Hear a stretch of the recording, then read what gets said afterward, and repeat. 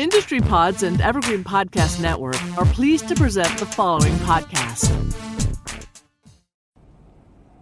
Amazing insight into one project. Now here is Zack Guzman of Yahoo Finance to explore crypto lending and credit with Celsius's very own Alex Mashinsky, Abra's Ben Liams, and StableTech's Kevin Mehrabi. Welcome in, everybody. Thanks for joining our panel here at LA Blockchain Summit. We've got a very interesting and spicy panel, perhaps the spiciest title at the whole summit here, How Crypto Lending and Credit Aim to Kill Banks. And it's we're going to hope we can deliver on the spice here, but very happy to be moderating this one. Happy to see that I was chosen for this one. We've got a great panel here to discuss that very question, how crypto will be killing banks. I'll introduce myself first here. I'm Zack Guzman, the host of Crypto Corner on Yahoo Finance, the most trafficked business site out there, focusing in on crypto questions, including this one. And with me along for the ride here, we have Alex Mashinsky from Celsius Network. Obviously, one of those large centralized networks here helping people access crypto, alongside Kevin Mehrabi building out things there at Tezos, and Ben Liams from Abra as well. I'll let them introduce themselves here real quickly, guys. If you want to go around for 30 seconds or so to keep it short, it's less exciting to see only one head on a screen of four heads talking. Alex, why don't you introduce yourself real quick to the crowd and let them know what Celsius does? Sure. Thanks, Zack. So Celsius is a membership organization. We have about 1.2 million users worldwide, manage about $25 billion. And we just crossed $1 billion in yield. We paid out $1 billion to our community.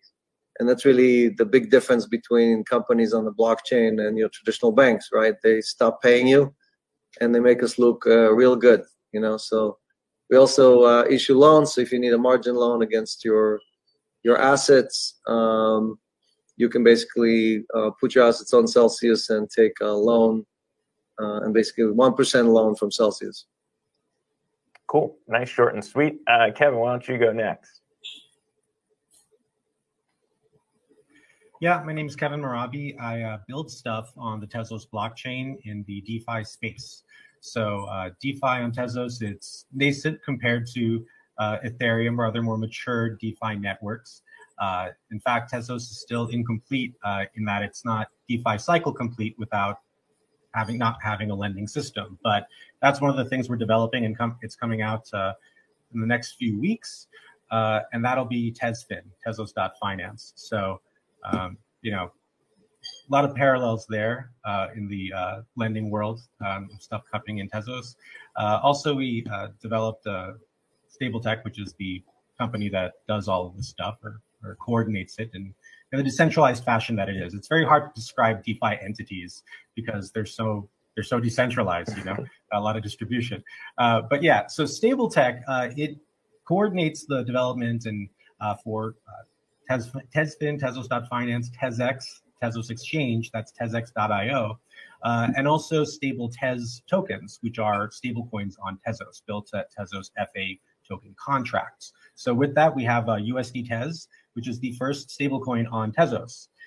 It is fiat-backed, fully convertible, KYC, AML compliance, and making sure that for minting and redemptions, and also making sure that people have a good experience and they're using a good contract, and really aligning ourselves properly with the ethos of Tezos.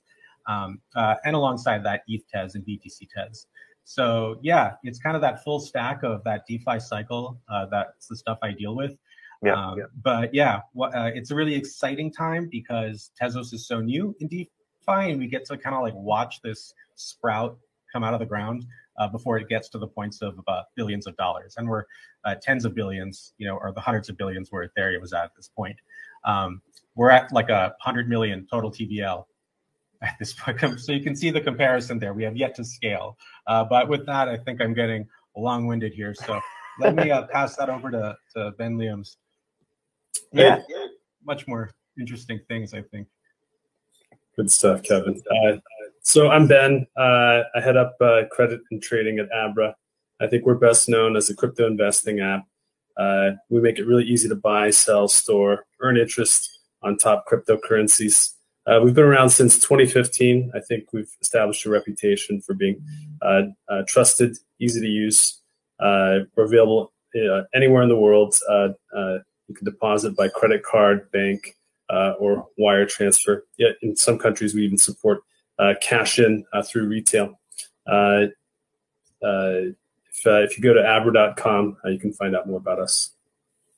All right, well, let's jump into the main topic du jour here. As we were talking, it's not an overnight quick murder of banks. It's a slow burn, a slow murder, if you will. And it's taken some time. And of course, there are kind of questions, I suppose, that we're going to get into here when it comes to regulations. But I guess I want to start on the idea of killing banks necessarily, if that's what it even is, right? Because maybe we've drawn people into the discussion with the idea of killing banks. But as you just kind of laid out there, Ben, I mean, the interaction with people on-ramping into crypto does require some sort of on-ramp, I suppose, through banks for people to first get started, maybe. And so I guess we'll start with a question there. I mean, Alex, you and I have talked about this too many times, whether or not it would take kind of killing banks to see crypto achieve the promised land in terms of what it's trying to deliver on here. But how do you look at the relationship between banks and crypto as it gets built out? Well, look, I think Bitcoin definitely has proven itself as the best store of value. It's the best performing asset class in the last 13 years of its existence. But traditional fiat currencies are still kings as form of payment. Bitcoin is a horrible form of payment. So each one has its own purpose. And like you said, most of the money in the world is still in the fiat domain, in the TradFi or traditional finance domain. And currently, we only have two basic applications, right? Store value and yield, so which you can't really get from the banking system. So I think the longer banks continue to not provide store value solution, not provide yield, the faster they will be essentially go out of business. So it's going to take some time for Bitcoin or Ethereum or some other solution to become dominant enough to start provide the form of payment solution as well. And at that point, there's just not going to be any use case for traditional banks. And yeah, I would think of it. I think it was Billy Eichner. He said traditional TV isn't dead; it has about 3 to 5 years to live. It's a kind of transition where it's not like anything goes away or gets. I think the spiciness of the title is because of how morbid it sounds. The panel, the death. It's like, oh my God, it's going to be a slaughter. No, probably it'll be mild. I think there'll be a way to participate that's a bit different from the traditional methods that have been done before. But let's remember that traditional banks are very, very, very good at catching up with technology. They were the first to institute, the telegram in a data-driven fashion using tickers. And by the 1880s, there were thousands of stock tickers in offices all across Manhattan. 1880s, we think of this, it's like a fax machine. That's incredible. Finance picked up on that, right? What else did finance do? Finance picked up on, telephones. There was a time when it was like, oh, you can't do your banking over the telephone. Were you nuts? That's crazy. Okay, yeah, whatever. Maybe in your comic books or whatever, kid. But yeah, of course, that's a thing that can be done. There's an authentication there. And then in the 1950s, you had Bank of America pick up on digitizing computer records. That was before any industry, or you had them in universities for research. I mean, it was a very early time for computers and storing data digitally. And so, modern day, what do we now? We look back on, Ray Dalio's book, and all that stuff, just picking up on facts and everything else. So traditional money is money, and money will do whatever it can to survive, even if that just means, and quite often is, going with the flow of technology transformation. And getting swallowed up is, that's a life cycle. That's what it is. That's how technology disrupts. So, but I think money will be fine. It's just going to transform. Yeah, I guess that's another good point too when we talk about where DeFi is versus I guess some of these more centralized crypto lending platforms or platforms that help people kind of get on ramped into crypto. And Ben at Abra, I wonder kind of what you see in terms of how that dynamic works versus how quickly someone might get comfortable. There was a lot of talk about people maybe not ever using MetaMask, that masses couldn't understand how it works or how to use it. It's just going to be this fringe people who are into Bitcoin, then get into Ethereum, then get into the rest of DeFi. But I mean, it seems like that's changed pretty quickly over the last year as interest has grown. I think it's kind of like a third animal spirit that people didn't build in their models. But I guess, how true is that in your eyes? What do you see as kind of that dynamic? I think two dynamics that I point to. First, from kind of the market opportunity, and of course, right, it seems like this burgeoning interest in DeFi has really accelerated in the past year and a half. And I think we see that even inside of Abra. Of course, ours is a centralized platform. It's an app that's meant to make crypto easy to use. But we hear a lot of interest from our own users. I think from the user's perspective I think that's really where you start to see a lot of challenges. I think, kind of learning how to use MetaMask in the first place, I think is enough of a point of challenge that, I think the obstacle that it poses for people who have expectations to just sort of click and be able to deposit into cryptocurrency is something where there's a gap in the UX. And I think probably not just in this room, but in a lot of the cryptocurrency app space, I think there's a lot of innovation coming on that front. I'll just leave you with one factoid on this particular question. Abra initially started and launched out in Asia. So it's maybe a little known fact. It's been now 6 years. And I want to say in a place like the Philippines, where you might not necessarily consider sort of the leading edge of banking and fintech innovation, we're hearing a tremendous amount of growth for people who are learning through these play-to-earn systems and other incentives to be able to use the DeFi tools that are available out there now. So I think somewhere between sort of this burgeoning opportunity and people, having the will to learn how to use these tools, I think there's a tremendous possibility that we're going to find an order of magnitude more growth once the tools become easy to use. Yeah, and I guess that's one piece. Alex, you've mentioned this. I think your shirts, the Celsius shirts, always say "Unbank Yourself." Among other spicy things out there, there's spicier things than "Unbank Yourself." That's not even that spicy. But you talked about fees when it comes to that, and I guess that's kind of one of the main things that you don't really even need to understand DeFi to really access here when you're talking about people who are using banks. It's just the fees that add up in all of this too. I mean, how big of a draw is that in getting people onboarded who don't really maybe want to come to crypto and explaining how it all works? Yeah, so definitely, I think at least 90, maybe even 95% of the population is not capable of farming on DeFi pools, right? I mean, they're just not going to know even where to start. They don't know what's the difference between a private key and a public key. And especially if they're migrating from traditional finance, it looks completely weird and crazy to them, right? So part of what Celsius does, it basically you don't have to know anything, you don't have to do anything, right? You just put in assets that you have, if it's Bitcoin or Ethereum or stable coins, and they just automatically earn yield every week. Every Monday you get paid out, and frankly, what you have paid out, you will never be able to replicate yourself running around on all these different pools, because the gas fees and other fees, withdrawal fees, are all going to eat away at your profits. So unless you're a trading maven and you got millions of dollars to move around, you're not going to be able to compete with somebody like Celsius, who's deploying billions of dollars on DeFi, right? So I think the main difference between traditional markets and what Celsius does is that in our markets, the velocity of money, the velocity of dollars, is 20 times higher than what the Fed effectively transacts with the banks, which is 1.2. You can go to the Fed.gov database and look at the velocity of the US dollar, 1.2, down from 2.9 in 1990. So that decrease in velocity tells you that our economy is slowing down, and everything that all the GDP we're producing is financial engineering, right? So here is a market in which the dollar turns 20 times a day instead of 1.2 times a day. And that's really, because of that, it can earn 8.8% on the stable coin, right? That's really the main reason for that much higher yield. So most people, who trying to pay their credit cards or finish the month are looking at that and saying, I'm not going to keep my dollars in the bank. I'm going to buy a stable coin. I'm going to put it in Celsius. I'm going to get up to 100 times more than what my bank pays me, and there's no fees. So it's a very easy decision.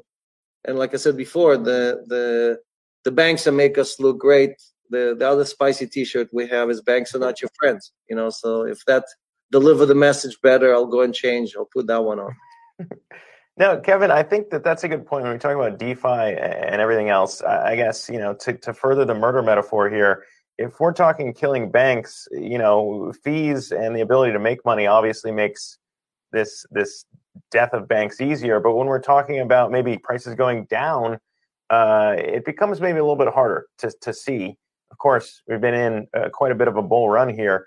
But when it comes to maybe how people are interacting with DeFi platforms and the expectations of returns, and I guess, weighing in risk to all of this too, there have obviously been hacks on some DeFi platforms. I mean, how do you maybe see some of those things turning if prices do go down, whether or not the growth that we've seen can continue? Yeah, I think a lot of those things are, they're just part of the growing pains. That's just what happens. I think for the most part, the disruption has been pretty good, pretty strong. But what we are talking about, and to also build off of what Alex was talking about as well, is that this is a reconstruction.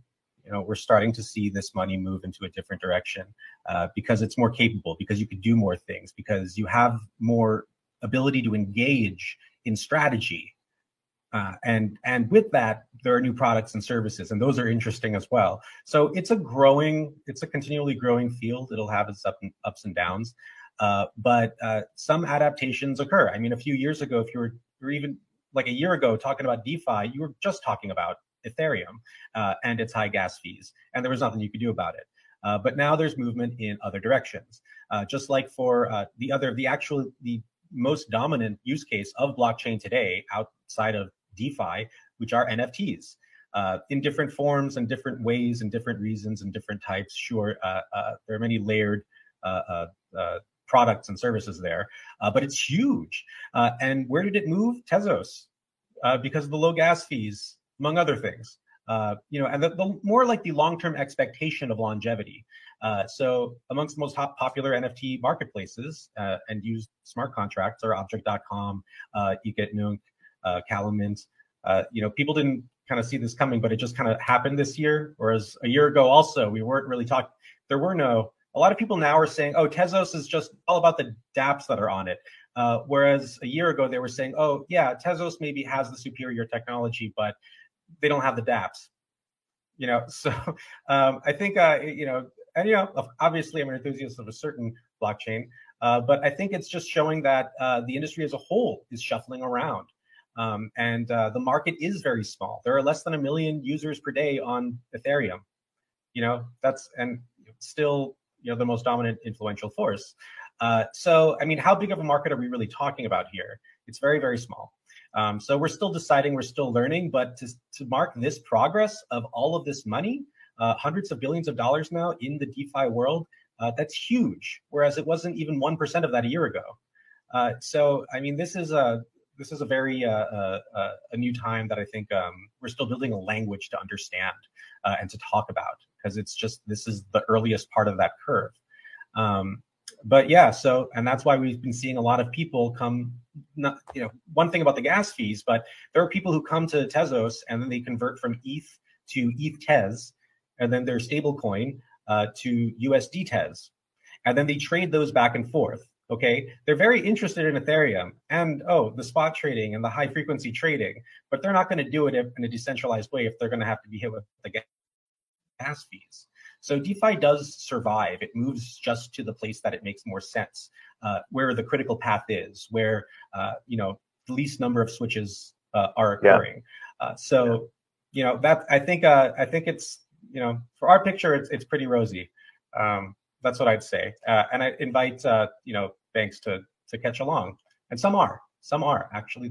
We don't give that enough credit either. Yeah, that was the big thing too when we're talking about this title here, because a lot of you do work closely with banks. And Kevin, I think when we talked about staking services, one of the Arab Bank Switzerland also working with you guys there too. So I mean, banks work with a lot of these things, and you're right. I mean, viewpoints are changing rather quickly in terms of a lot of financial giants embracing crypto.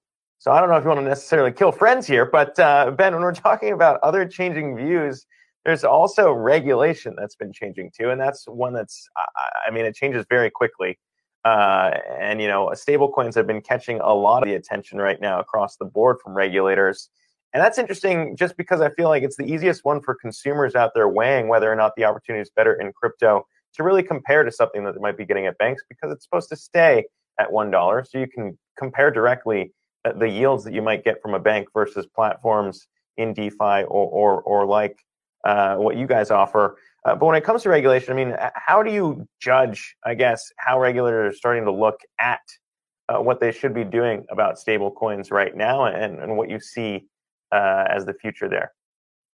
I'm not sure if I can really judge too much about what regulators are doing, but maybe if I try to read the tea leaves, it seems like there's, of course, a lot of news hitting the headlines.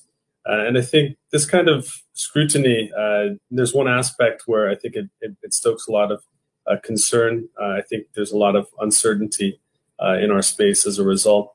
But I think there's also an aspect of cleaning house that I think can be beneficial long-term. Even actually when I look at short-term dynamics, I think some of the scrutiny and the questions that come to bear on stablecoins in particular, while some of it sounds like FUD and rumor mongering, it seems like it might also be a lead generator that we're literally hearing right now of institutions who, might not necessarily have a direct interest in investing in cryptocurrency, but they might want to express certain viewpoints on the future of certain stablecoins.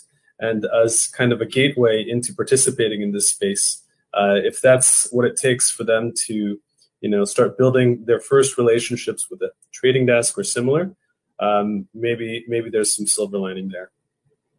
Yeah, and Alex, I'm not sure if you want to weigh in too here, because I know you've had discussions with regulators before, and everyone has to deal with certain questions. When it comes to what we've heard from the SEC lately, it seems like investor protection is really what we've heard Gary Gensler, the head of the SEC, talking about in terms of why he's so worried about not just stablecoins, but everything going on in DeFi and crypto. And, I guess there's a question of what that means in investor protections. When it comes to how banks are regulated, of course, disclosures are there to maybe protect against what we saw happen in the financial crisis. So you can argue whether or not any of this stuff is ever good enough to protect against disaster. But when it comes to investor protections in crypto, I think a lot of people would agree it's good to maybe root out scams out there or anything that is fraud. But as you see it, I mean, what are maybe the right things to be addressing when it comes to investor protections and making sure that people's money on Celsius, on other networks, are actually protected? Yeah, so there's a lot of touch points here. I think it's very hard for regulators to know who's a good actor and who's a bad actor, right? I mean, they're not experts in the space. So they're basically blowing the whistle and saying, let's stop the game, let's figure out who's who, and maybe we'll allow the game to resume under different circumstances, right? So currently, like you said, there is CFTC, there is SEC, there are states. Each one of them is asking different questions. In most cases, they're asking for information. They want to understand what's happening, and they're trying to take rules from 1940 and apply those rules to something that didn't even exist 5 years ago. So I think obviously there's a challenge across the board here in bridging this gap and educating regulators, lawmakers, and enforcement agencies into understanding why this is good for consumers, how consumers benefit, and what's the difference between offering it to accredited versus unaccredited investors and things like that. And the rest of the world is watching, right? The rest of the world is trying to follow the SEC or the CFTC. So a lot is at stake. And I think basically the more we, the community, right, we, the industry, get together and help educate or help bring together best practices, I think the faster we can get across this uncertainty and FUD and actually continue providing these services to the people actually looking for them, right? I mean, the solution is that you can earn 10, 20, 50 times more than your bank. And that's what baffling regulators. They don't understand, okay, they're looking at the gap and they're saying, well, somebody is not telling the truth. Somebody is either overpaying or underpaying these customers, right? And the question is really, who is that? As an example, JP Morgan just reported their numbers, 22 billion in net income, and they're still paying 0.1%. So Jamie Dimon can pay the same percentage as Celsius pays. He just chooses every quarter to take all that profit and give it to his shareholders instead of giving it to his customers. And that's really what we're trying to communicate to regulators. And again, every 10 to 15 years, we have to bail out these banks, right? We, the people, have to borrow from the future, go and create more debt for our children, and use that money to bail out all the banks who took too much risk. So the current system is just not a viable system, right? Crypto went through two stress tests, flash crashes, May 2021, March 2020. The Fed didn't jump in and save us. We didn't need a bailout. We didn't need, the repo market to be reflated by this or that institution. So we've tested it out. It works just fine. And I think the Feds and others should just let us continue doing what we're doing instead of trying to make us look like an institution that is failing every 10 to 15 years. Yeah, I think it's, I think we always, you said it so perfectly. It's like, the problems, like the benefits going to the shareholders, not to the customers. Like these are all the bailouts. Like these are the problems we've always known, but we kind of swept under the rug, or it's like, yeah, well, what are you going to do about it? But it's not just that it's like viable. Now it's feasible. Like it's technologically possible. And we've gotten practice with it in our ways. And now we can apply it to other things that have been like haunting the traditional institutions, including finance, including financial regulation, including government of any kind. And it's like, look, this is actually to regulators. It's like, look, this is meant to make your job easier. It's not about like, it's not a threat. It's like the solution. That's why people created it and continue to create it. Like the people have maybe the same sentiment as the regulators, ethically and all of that. I mean, we have to have a functional society in which we all collectively agree on things to make things hum. Whether or not we put that into a program or a constitution, it's a network. But also, like, it's not scary. It's the answer. It's the same people who believed in the same things you believe, but they just engineered something. So it's finding harmony between those two forces that ultimately will happen and has started to happen. And there is good, like, we also have to appreciate how good they're getting. I feel like there are forces in government that are really starting to understand this stuff. And it might come down to this congressperson or that particular, judge or whatever. It's like, okay, I got you. You get it. You get how it works. Just like with internet, it was the same thing. So I think we're also thinking about like a new generation that's coming in. And it's not even just about like, policing this thing. And I don't think it's the bad guy. I think people want regulation, just the right regulation, the ones that make sense. And when it comes to banks, even, there's a whole new generation of young associates going to, investment banks now. And like banks never lost money by listening to what the young people are saying. So those executives can get some creative ideas and understanding the future ideas. And that young person who just happened to grow up in the crypto generation now starts to lead a team, take on independent initiatives. And there's a bunch of those in different bank branches all over the world, in different divisions all over the world. So, I think the transition is coming in a steep curve. And pretty soon we'll be talking about a very different scenario where there's more built off of like the coming together. And because we're ending the year now, I think we should look back into the beginning of the year and remember that the comptroller of the currency, just the office of the comptroller, put out general guidelines for banks to accept stablecoins as settlements. That happened. Like, that's a huge move. We so quickly get like such high expectations. We forget the state of where we were a year ago.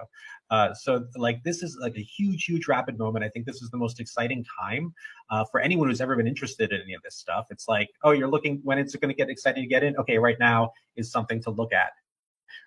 You want to stay informed? When should you start reading up on this stuff? Yeah, now's a good time. Now it's getting really interesting. So there's a lot of movement to happen. And I think like the conversation is really starting. So we're getting to deeper and deeper levels with this. Visa had a partnership this year. They announced with USDC. That's a pretty big deal. And then we see all these mainstream artists go on oneof.com. A lot of the influencer types that we considered mainstream and part of the traditional world. It always starts with media. Media starts to cover it, and then you start to see the rapid follow through because in the product adoption curve. So like, I think it's that's a pretty interesting thing. But yeah. So it's an exciting time ahead.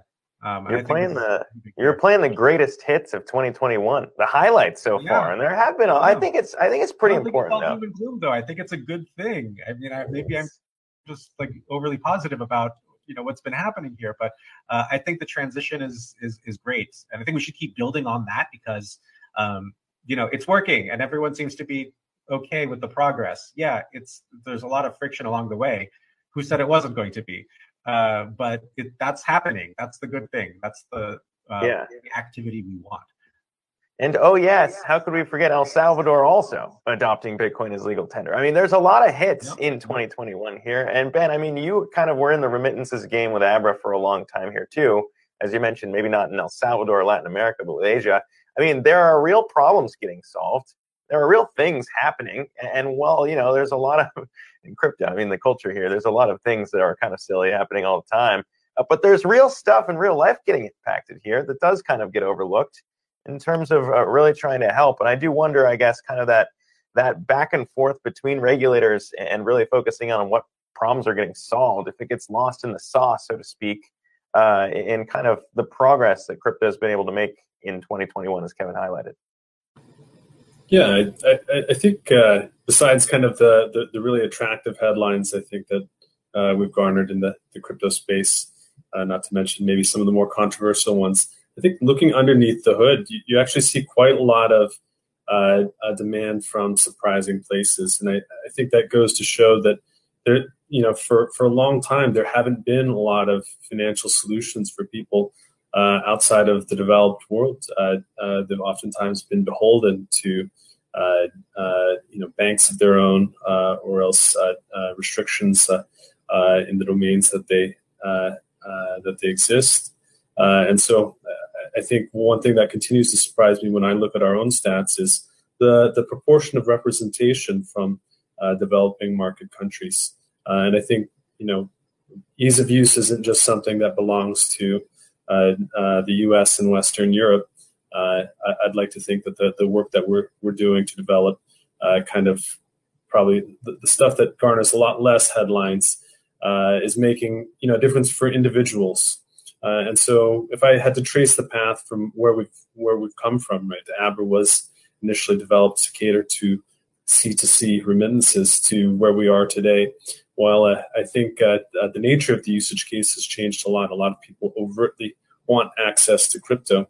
I would say a lot of the tools that we put in place to facilitate that have been very much kind of the kernel to make this stuff accessible. So I think the title of this chat was sort of killing banks, and I think in one way we're doing a lot to in fact partner with them. I think it's also partnering with other aspects of the legacy ecosystem to try to actually solve real world problems, to give users what they want. Yeah, and what they want. Go ahead, Alex. It sounds like you want to jump in here. You know much better than I do about what consumers themselves want. Yeah, to add to what Ben was saying, the people who are killing the small banks are the big banks. It's not the crypto world, right? I mean, small banks cannot make any money taking deposits and then giving it to the Fed, right? Large banks have other activities. They have SEC lending. They have all kind of other things that they do, derivatives and so on. And really what happened here is that the Fed had to lower rates to zero in order for us to basically reflate the economy, right? Get out of this COVID recession.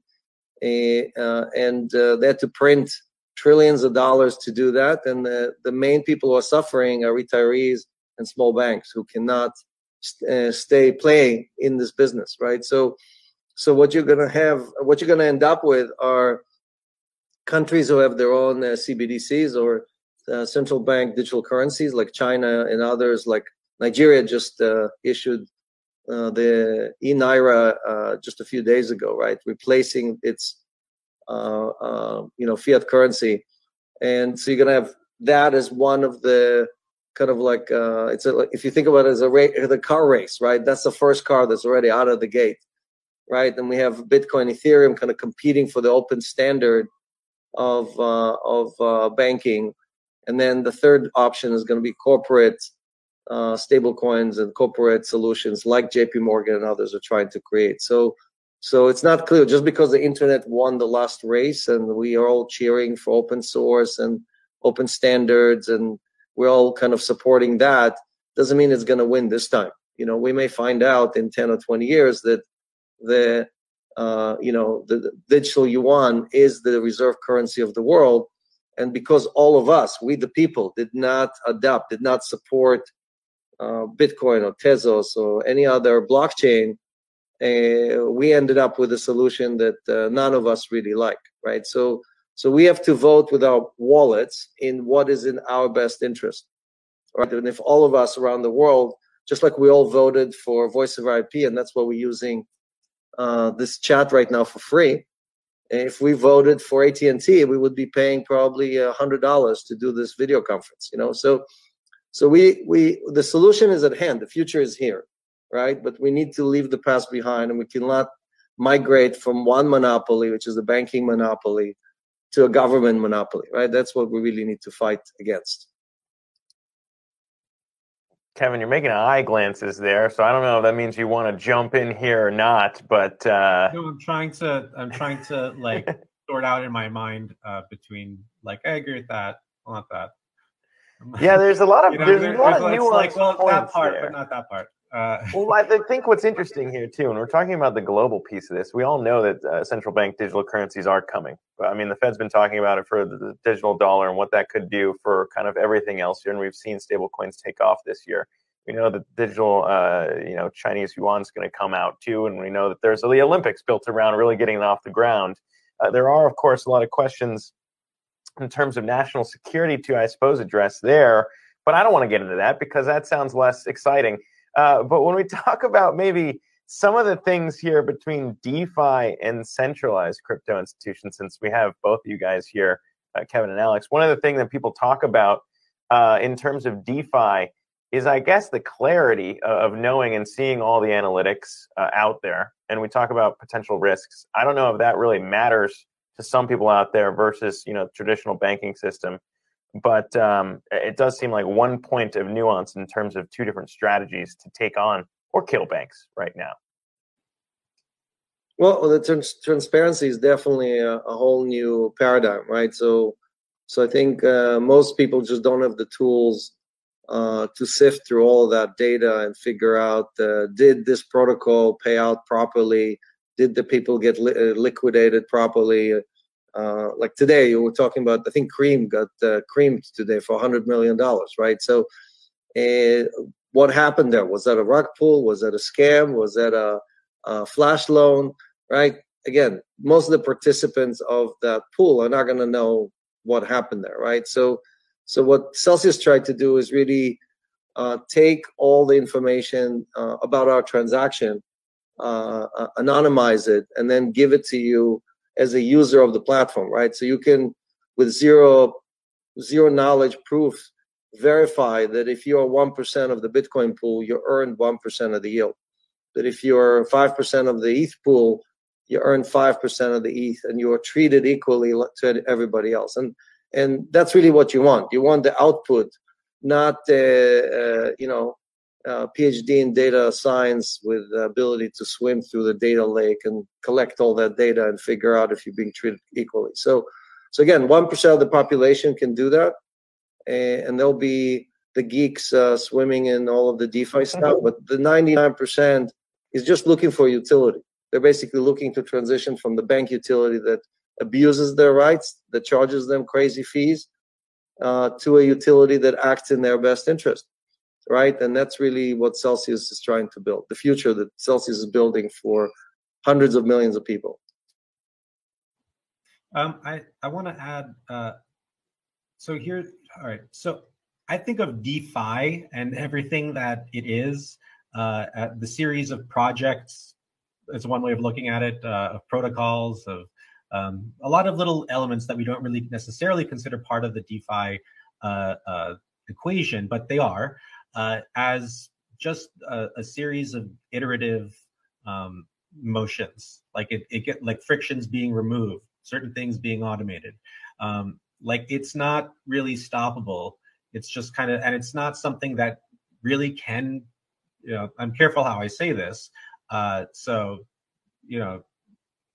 It's basically, it can't really be regulated. And if it can be regulated, it's very, very difficult to enforce. And so at least if the goal is to accomplish a task, whatever the task of, whatever the point of the regulation, whatever we're talking about is, certainly you don't want to make the problem worse. You can't just irritate the wound and expect it to get better, or the zit. Like there's a process here, and it's okay. You come to the table, figure out what this is, and how you can do a better job. So that's why I think so positively of it. But this is a resource. It's just open is a resource, and open does always win. There was a time when this kind of a conference, what you're watching, whoever's watching this right now, who probably feels the title was clickbait, there was a time when this was running on Flash, Adobe Flash, and that was the only way you could ever watch any video on the internet. And that was everything. And there was a time when it was 98.7% of all video on the internet for years was powered by Adobe Flash. And then Apple was like, you know what? No, we're going to go with HTML5. And then it's like, oh, wow, how could he say that? Or wait, are they sticking up for open? Well, open wins ultimately. Again, eventually it's better for all actors to be within, some open world where, there is that element of self-regulation that we have to appreciate as well. Doing good on a citizen level. That's never been shunned by, I think, regulators. I think that's always been applauded. And that's why assembly is a good thing. And we're doing that with a new sense of digital commonwealth on Tezos. But I think that overall is the spirit of where crypto and DeFi is. So I don't think it's necessary to have what would be a centralized component in order to grant lawmakers and large conservative banks that sense of assurance. I think the technology can be the answer because it can be both the stable source of governance in as much as it is for the technology and for the data and the tamper-proof transactions and all of that, and more things to come. It makes sense because, you're talking about what kills banks. And I guess to both of your guys' points, the optionality, the options of having these things basically opens the door. Bitcoin opened the door, and then everything else that came after it opened the door to kill banks because you have another option out there. And it's kind of when we're talking about whether it's DeFi or what is being built out at more centralized lending institutions here in the crypto world is that there is another option, and there hadn't been for so many years. And so I guess, that optionality is one thing.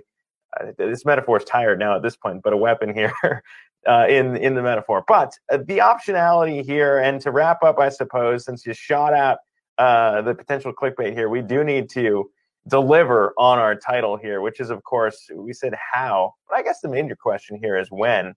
And we've kind of documented a lot of progress here in 2021 as well. But if we were to kind of lay out your guys' timeline to wrap up here, when do you see banks dying? Well, I think traditional banks, the banks that don't want to change, or the bad banks, I call them, it's still going to take 20 or 30 years, right? It's not going to be overnight. But I think you're going to find neobanks that are going to embrace all of these new rails, and they're going to provide very sophisticated solutions to their customers, and they're going to thrive, right? Because they have the same capabilities, to Kevin's point, they have the same open source access that we do or anyone else, right? So the question is, the competition is going to be over who delivers the most value to their customers, who treats their customers best. But this time, the fight is over all the money in the world, and the fight is global, right? I mean, the service we provide is consumed by over 200 different countries, people in 200 different countries. So it's a different fight. It's not about being a local bank in New Jersey trying to compete with, Chase or with JP Morgan or somebody else. That's a good place to leave it. Since we're up against our hard stop time, I just had to add my name against murder there because, Kevin, you changed yours like 5 times during this, and I wanted to catch up and show I could do it too. But I'm also none of us here condone murder. That's just how do we change our names fast? I feel like I need to put some Abra branding in mine. Oh, you got it on the top here. You had it the whole time. It all looked good. But no, thanks, guys, for coming on here to chat. I hope you guys enjoyed learning a little bit more about how lending and crypto aim to kill banks. Appreciate you guys watching here at the LA Blockchain Summit. Thanks again. All right. Good meeting you. Take care, guys.